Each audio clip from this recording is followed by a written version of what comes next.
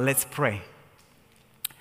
Our dear Heavenly Father, we thank you so much for bringing us all together, those who are in the sanctuary and those who are tuning in via live stream, so that we could come at the foot of the cross and learn from you.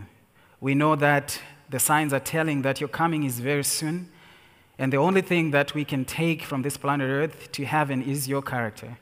So as we open your word this morning, we invite your presence to be amongst us. Help us to learn, retain, and apply these things in our lives so that we may be part of the group of people that are going to embrace you when you come in the clouds. We pray all these things in Jesus' name, amen. So I've titled this message this morning, Lost and Found. Your ransom was paid. I'm sure that all of us, we have lost something before. I remember recently I lost my keys, my car keys, and all my keys to all the doors that I needed to get into. And I was so frustrated because I couldn't find them.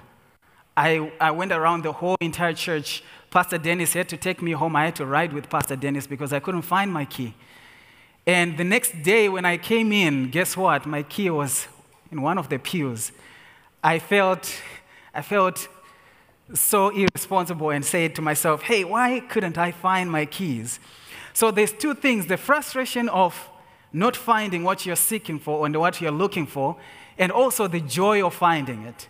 I wasn't too hard on myself because I was so happy I had found my keys. I could get into my car and do all the things that I needed to do.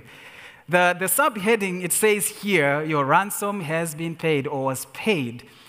The word ransom, just to refresh your memories or your minds, it is a price that is paid to redeem someone that has been captured.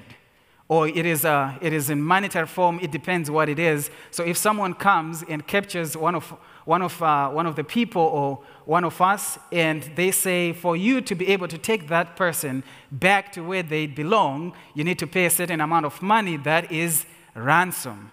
So the reason why I put it there is because our ransom was paid on the cross by Jesus.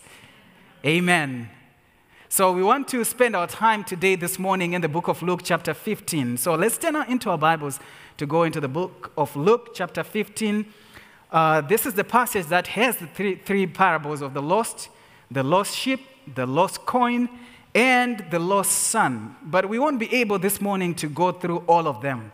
So we're going to spend our time from verse 1 to verse 7, which is the lost sheep. So the Bible reads, if you're there, I can still hear the pages that are still opening to get to Luke chapter 15. Luke chapter 15, verse 1. It says here, then all the tax collectors and the sinners drew near him to hear him. So if you're a good student of the Bible and you see a chapter starting with the word then or therefore, it means something happened before. So these people, the tax collectors and the sinners, they are drawing near to God or to Jesus, but something had happened. So if you go, I want to give you a homework. If you go and read the whole entire chapter 14 before you get to chapter 15, Jesus speaks about different things. He speaks about humility, he speaks about how to treat the poor, he speaks about self-sacrifice, he speaks about being the salt of the earth. But at the beginning of chapter 14, Jesus was actually in the house of one of the chief Pharisees. So Jesus is there and giving this message in chapter 14, which turns out to be a stern rebuke to the belief system of the Pharisees. So whilst he was speaking, and these people, the publicans, they saw, I believe with all my heart, they saw in Jesus' countenance something that was inviting, even in his words. We're going to get into the description or a full understanding of what this group of people who are called publicans and sinners, what were their belief system or what was the culture around it. But for some reason, these people, they felt very comfortable drawing closer to Jesus and wanting to hear more from him. So let's look at the publicans. Who are these people? Who are these publicans? The first question that I asked when I was reading this is, are these two groups of people? Because the Bible here says the publicans and the sinners. So let's go to the book of Luke, the same book, chapter 19, verse 7 to verse 9. We find a story that is very familiar to us, which has been shared as a Bible story for the kids for many times.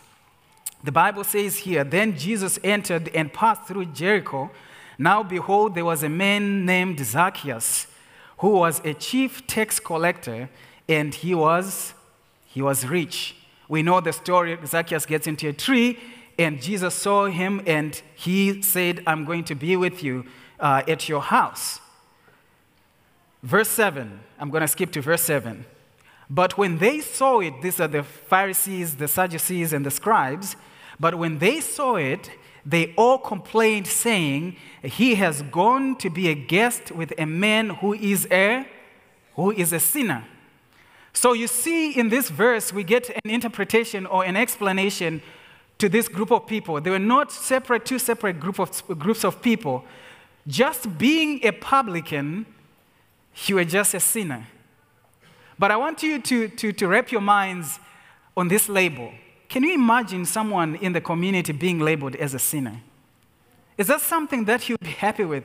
We know we all have sinned and fallen short of the glory of God, but to be labeled a sinner in a community is not something that I would be happy with. But the Pharisees, they found comfort in labeling others as sinners, as if they were not sinners themselves. So going back to chapter 15, but before we go back to chapter 15, Jesus says something that gives us a clear picture of his mission. Verse 8, the Bible says, then Zacchaeus stood and said to the Lord, look, Lord, I give half of my goods to the poor, and if I have taken anything from anyone by false accusation, I restore fourfold. Verse 9, and Jesus said to him, today salvation has come to this house, because he also is a son of Abraham. Verse 10, for the Son of Man has come to seek and to save that which was lost. Amen. Jesus clearly paints a clear picture of his mission, of which the Pharisees did not understand. And they sought to draw or to drive people away from Jesus. But Jesus is saying, no. I have actually come for these people. I have come to save those who have sinned and fallen short of the glory of God, those who have realized that they have fallen away. So the Pharisees, they were correct. This group of people, they were actually sinners. You can see from the testimony that is being given by Zacchaeus here that his business dealings with people in collecting taxes, they were crooked. So on top of being a tax collector, they were sinners. They were correct. But we are going to see as we discuss, as we go deeper into this passage, that even though they were correct that these people were sinners, their solution to the problem was wrong because they wanted to draw people away from Jesus. Let's hear what SDA Bible Commentary says about the publicans. It says here, in the New Testament, publicans were the agents who actually collected taxes from the people and were probably, with rare exceptions, Jews. So these were Jews who were working for the Roman Empire. As representatives of a heathen conqueror, tax collectors were to the people a most painful reminder of the low state to which the Jewish nation had fallen. Adding to the disgrace of publicans in the sight of the Jews was the unscrupulous practice followed by nearly all these heartless parasites of fleecing the people of every farthing that law or the ever-present Roman soldier might force them to do. So on top of just collecting the taxes, they would enforce the laws that the Roman Empire would want the people of Israel to follow, which were oppressive laws, by the way. It goes on to say here, a Jew who became a publican was looked upon as a traitor to Israel, a lackey of the hated Romans. If it was wrong from the Jewish point of view to pay a tax, how much worse it must have been to collect taxes. A publican was therefore ostracized from society and excommunicated from the synagogue. He was looked upon and treated as a heathen dog and tolerated only because the power of Rome was back of him.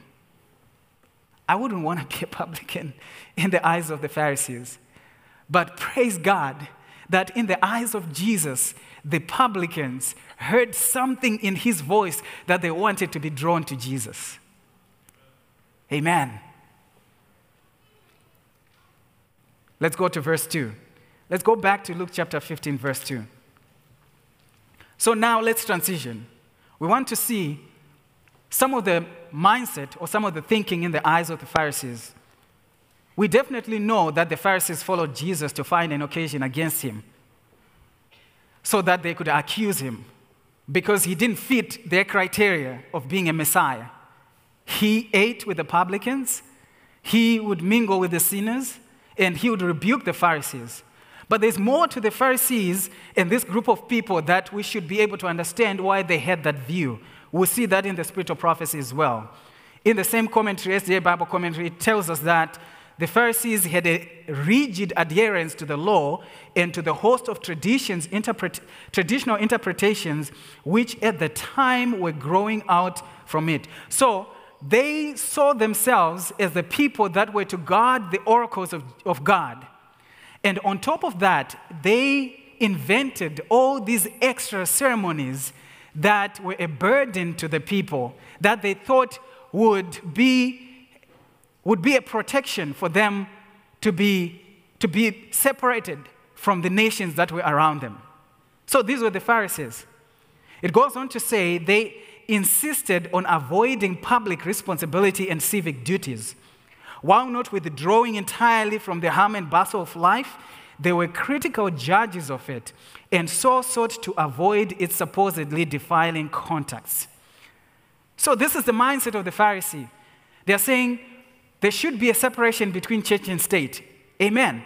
But if they stopped there, their belief system was not complete and was not in line with the message and the mission they were given by God.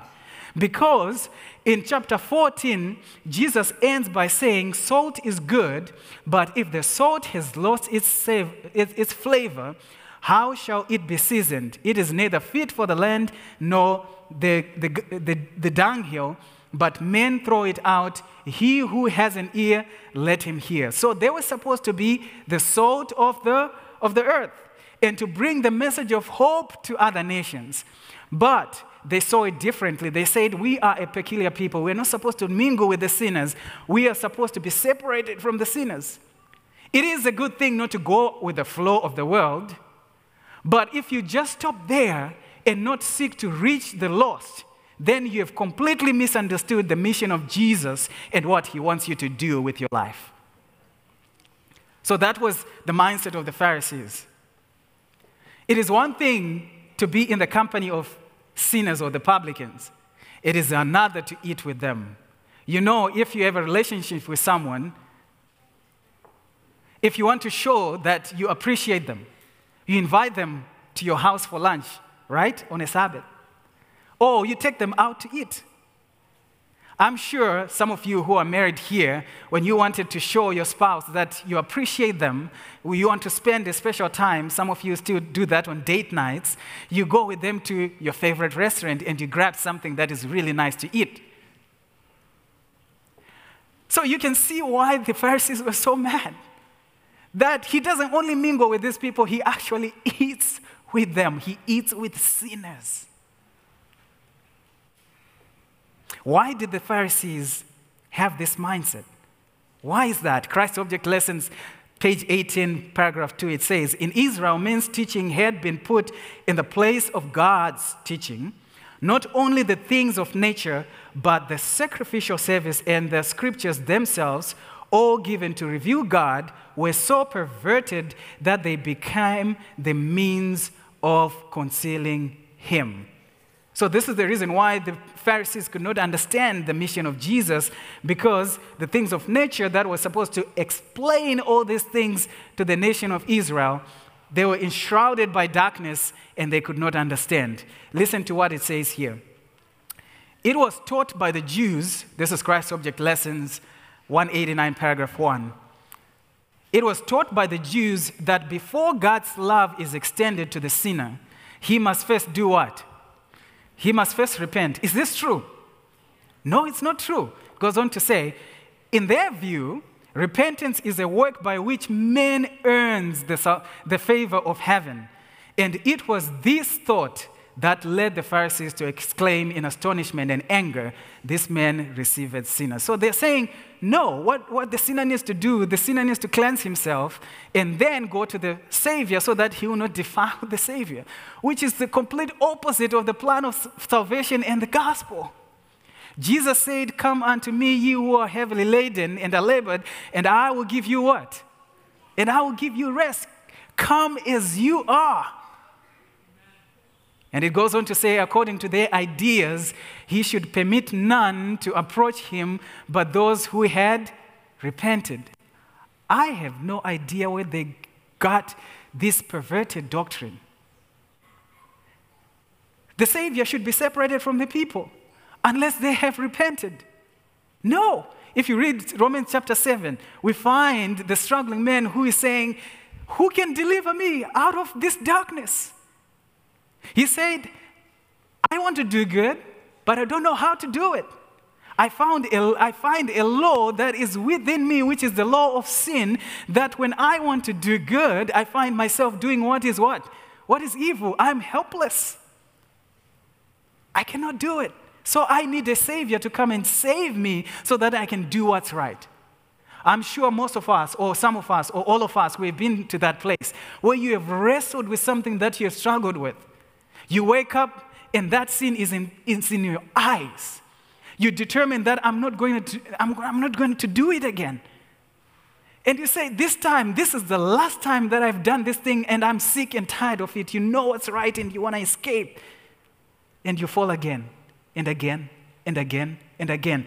And you get to a point where you pray that prayer in Romans chapter 8, verse 1, oh, wretched man, I am. It's Romans chapter 7 at the end of the chapter. Who shall deliver me? 8:1 says, I thank God who will deliver me out of this body of death and sin. So they had lost that sight. They had lost that understanding. They didn't understand the true plan of redemption. Verse 3, Luke chapter 15, verse 3. Let's go back into our Bibles. And the Pharisees in their misunderstanding, and the Sadducees in their wanting to hear more about Jesus, Jesus now transitioned to the story or to the parable of the lost sheep. But before he gets into the story, verse 3 says, so he spoke this parable to them, saying, why is Jesus speaking in parables? You already have the quotation right up there. But why is Jesus speaking in parables? Let me see, I might have skipped something here. All right, there we go. Why is Jesus speaking in parables? Let's go to the book of Isaiah chapter 6, verse 9.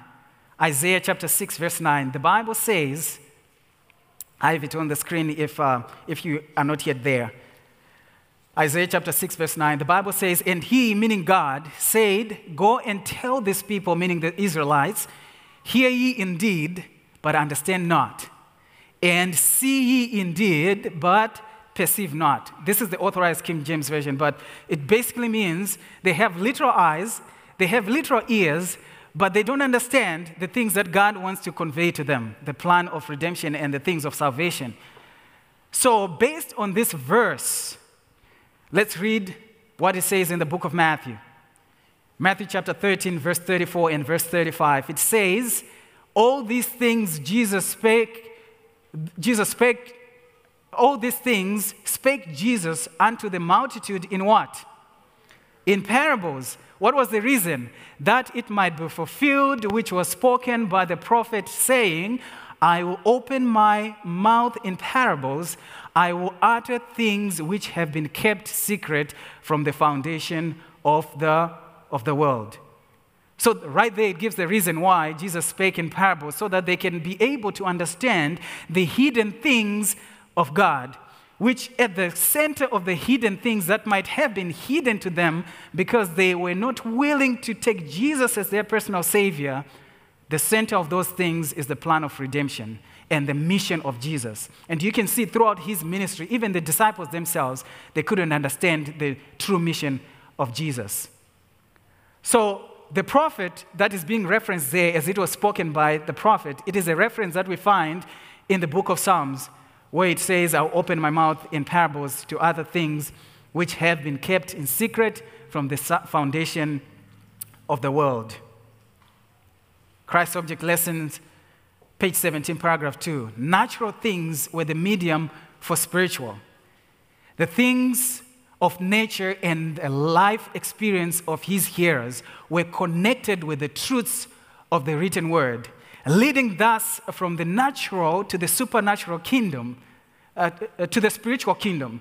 Christ's parables are links in the chain of truth that unites men with God and earth with heaven. Amen. In the parables, we can see the connection that Jesus is seeking to unite men with God in the natural things and in the experiences. And you can be asking, why is that these two things are put together in this passage or in this paragraph? If you remember, when Joseph introduces his people to Pharaoh, he said, what was their occupation? He said these men were what? Were shepherds. He said these men were shepherds. And in the next passage that we are going to read, we will see that in the audience, Jesus was actually teaching or talking to people who had an experience in tending sheep. So in my mind and in my own understanding, there is no better occupation that can help us understand of what Jesus has done besides herding sheep. Because many times in the Bible, Jesus refers to the nation of Israel as sheep, or his spiritual Israel, which is you and I, as sheep. He talks about pastures. He talks about him as their good shepherd. He talks about the bad shepherds. Even Paul talks about wolves coming to prey on the sheep. So these people, they were given an occupation that should have helped them to understand the mission of Jesus. So right there, he's talking to an audience that actually understands very much well the tending of sheep. And that's why he draws this lesson home to them. Look at what it says here in verse 4. Jesus goes and transitions to the actual story. Verse 4, what man of you, having 100 sheep, if he loses one of them, does not leave the 99 in the wilderness and go after the one which is lost until he finds it?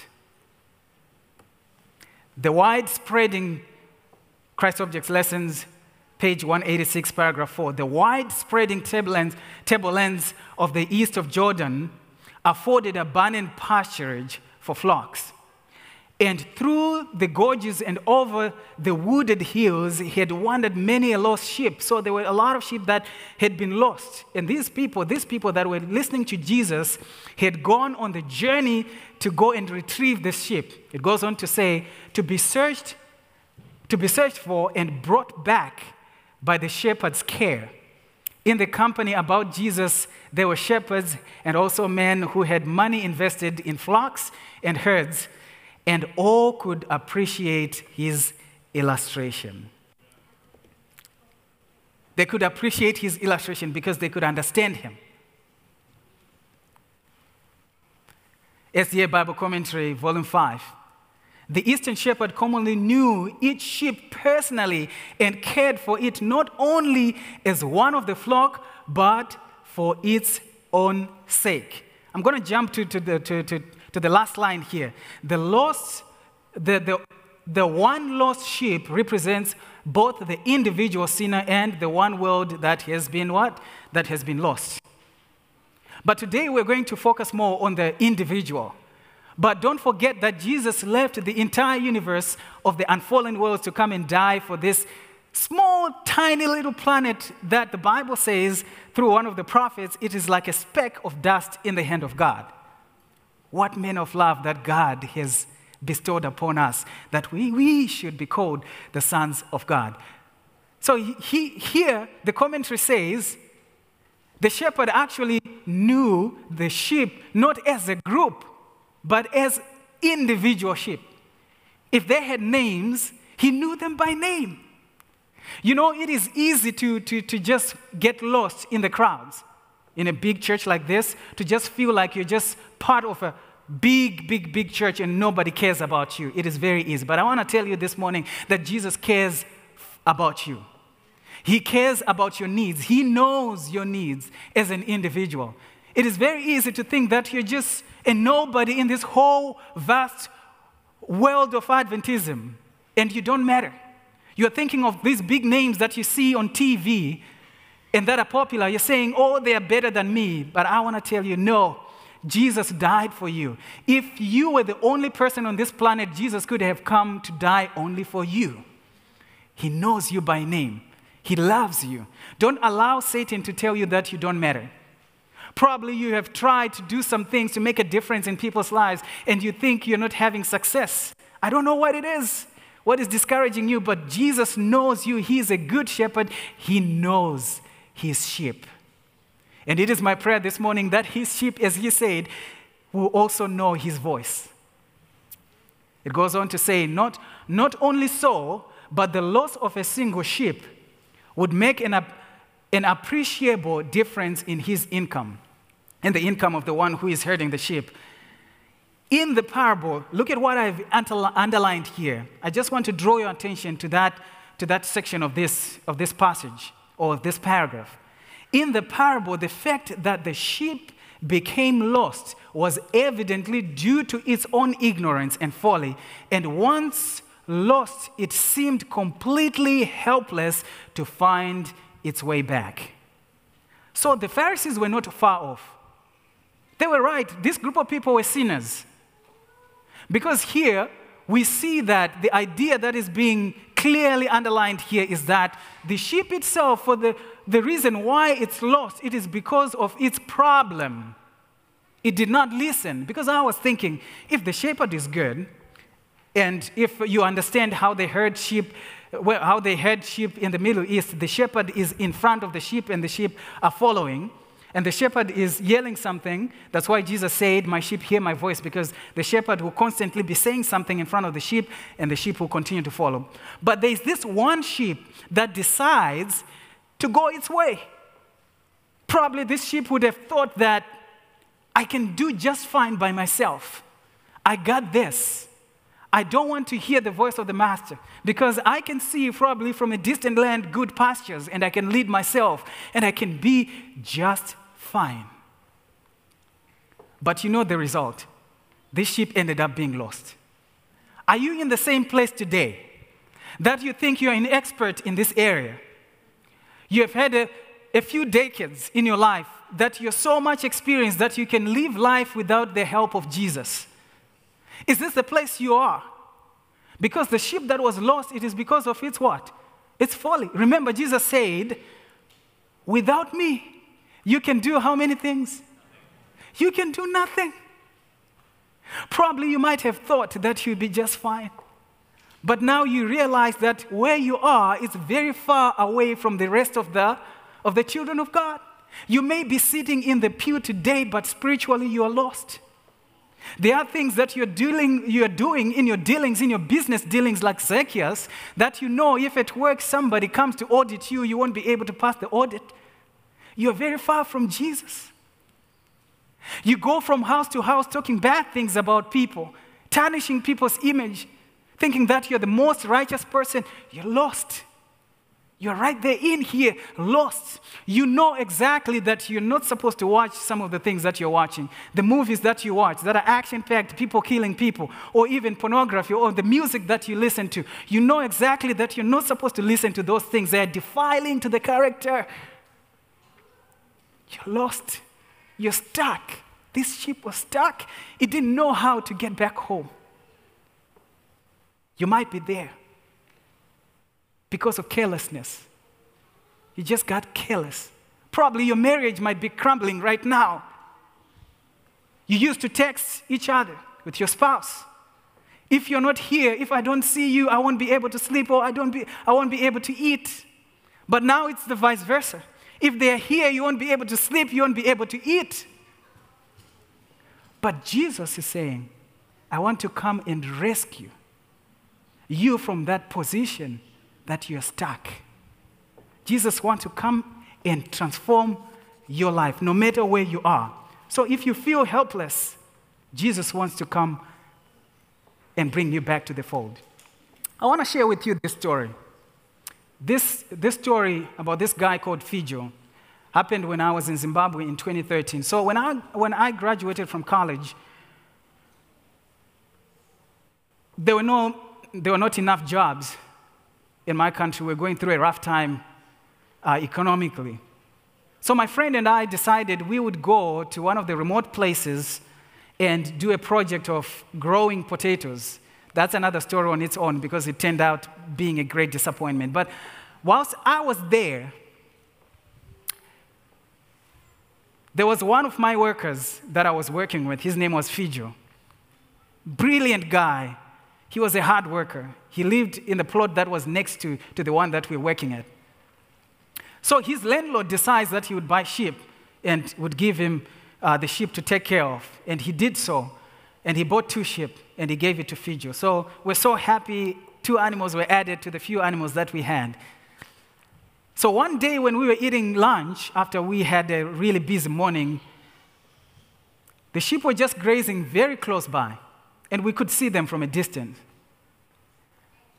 And after a while, Fijo lifts up his head and the sheep were gone. And he shared with us, he's like, the sheep are not there. And I said to him, hey, calm down. We need to get back to work. The sheep might be just behind those bushes. He listened to me, but you could see that he was concerned. After an hour or so, Fijo lifts up his head. He's like, no, the sheep are not there. If they were here, we could have seen them coming back. He said, no, I'm not coming to work this afternoon. I'm going to try and find them. Fijo was gone. He was gone for like an hour or probably an hour and a half. He comes back, and Fijo didn't have the sheep. And I'm thinking to myself, what happened? Fijo, where are the sheep? They were right here. They should be just behind the bushes. He said, no. Fijo, in that time, he had gone from village to village. And in all those villages that he had gone to, they had told him that they had seen these 2 sheep running. So he later explained to me, because he understood sheep, he had worked with them, or he had heard sheep before. He said, I don't know about in different places where the sheep are, but he said when they get on a footpath, and they face a certain direction, they think that's where home is. And they run as fast as possible, going another direction, thinking that they will get home. And they keep running. They might stop to eat a little bit, but they'll get back on that footpath and they run. So all these villages had seen these sheep running. And they had told Fijo, we know this is the color of the sheep. He said, yes, those are the sheep that I'm looking for. He comes back, he's very sad. He's a responsible shepherd. And he said, I need to get a truck. So the next morning, he rented a truck. He went the whole day with another guy. They went the whole day. These sheep were far and they were lost. But praise God, they were able to find them. But the reason why these sheep were found is because they had been attacked by dogs. So one of them were really injured, and you could see that it didn't have that long to live. The other one was still doing good. Fijo and this other guy put these 2 sheep in the back of the truck, and they came back home. This is not the end of the story. Fijo takes out those sheep. He lets the other one that still had a few injuries, and it was grazing, and the other one couldn't even stand. And I could see that this animal couldn't live for long. But Fijo, in his heart, that day, he went a distance to the shopping center. You know, in the rural areas, if you have been to my part of the world, in the rural areas, the roads are not so good. So a distance that you should be taking like 30 minutes, it was a 2-hour distance. He traveled that distance to go and buy medication for this one sheep, that we all could see that it didn't have long to live. He came back. He applied the medication on both, and within a few hours, that sheep died. But I'm not telling this story to be a sad story.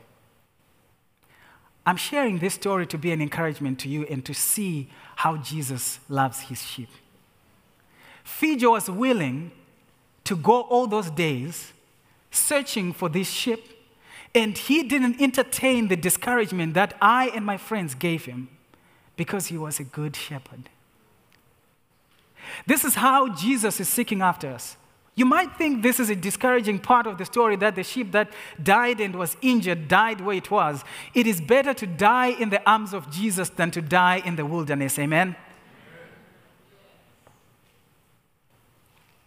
When you come to Jesus, some of you will come and have healed wounds but ugly scars. But let those scars be a reminder of the grace of Jesus. No matter what you have done, Spirit of Prophecy, in the same book, Christ Object Lessons, it tells us that the cry of the sheep that shepherd went to get on the cliff, it was crying its last, and its cry was getting faint and faint. And this shepherd finds it. Let's see what she says as well. In verse 5, she says, when he has found it, he lays it on his shoulders, rejoicing. Praise the Lord. Look at what she says. At last, his effort is rewarded. The lost is what? The lost is found. Then he does not scold it because it has caused him so much trouble. He does not drive it with a whip. He does not even try to lead it home to say, hey, now I'm going to give you a lesson of listening to my voice. You come back, you come behind me, and we're going to go home. No, he doesn't say that. In his joy, he takes the trembling creature upon his shoulders. If it is bruised and wounded, he gathers it in his arms, pressing it close to his bosom, that the warmth of his own heart may give it life. With gratitude that his search has not been in vain, he bears it back to the fold. Praise the Lord for Jesus. He bears it close to the fold. But Satan is not happy. This quotation basically says there are some that are going to criticize, to say, hey, this person is not fully repentant. We don't trust the person's repentance. But she says it is the work of Satan to discourage someone who needs to come back to Jesus. Verse 6 and 7, it basically talks about the rejoicing that is going to happen in heaven when one who is lost is found. This quotation, I don't want to skip it. I want to read it. The rabbis had a saying that there is a rejoicing in heaven when one who has sinned against God is destroyed. Is this true? No, it's not. I don't know how they got to this point where they were so far from God that they had the reverse of the plan of salvation. It goes on to say, but Jesus taught that to God, the work of destruction is a strange work. God does not delight in the death of sinners. That's why we need to take the gospel to all the people in this whole entire world, because all those people that you're seeing that are dying without knowing Jesus, God is pained because he does not delight in the death of sinners. It goes on to say that in which all heaven delights is the restoration of God's own image in the souls whom he has made. I'm going to close with a story. This story, I was trying to search where I can find it. I wanted the names and the places because someone who told me this story told me that it was a true story, but I couldn't find it. So I'm just going to share it in a generic way without the details of the place and the names. So a story is told. A group of people was captured from a certain land. They were from a royal family. And they were captured. There was war, and they were captured. They were prisoners of war, and they were taken far, far away to a different country. Years passed, and that group of people, generations passed. So the great-great-great-great-great-kids were the ones that were left. So generations had passed, a long time had passed, to such an extent that the generation that was present didn't have a clear picture of where they had come from. They identified with the people that were there, but they knew that they were slaves. They didn't have the privileges of the people that owned or that ran that country. From where they had been, they had come from their own land. There was one lady who was a researcher. She's going through all this history and all this research and came to find out that there were a people who belonged to the royal family that were captured and never came back. And the terms she found out from that other country, yes, they knew the documentation was there. The other country said upon negotiation, for you to be able to take your own people back, there is a ransom that needs to be paid, a huge amount of money. This lady was so very passionate, and she was very, very, very determined. She wanted these people back so bad. It was her joy. She had done extensive research. She made a campaign. If it was this day, probably she made a GoFundMe or something from these platforms. She talked with the government, her own government, and all the things that needed to be done. The money was there. All the processes were followed. All the procedures were followed. And another requirement that was there is she was supposed to go and talk with these people. They could only be taken, one, because of the ransom that was paid, but two, if they were willing to be taken from this bondage.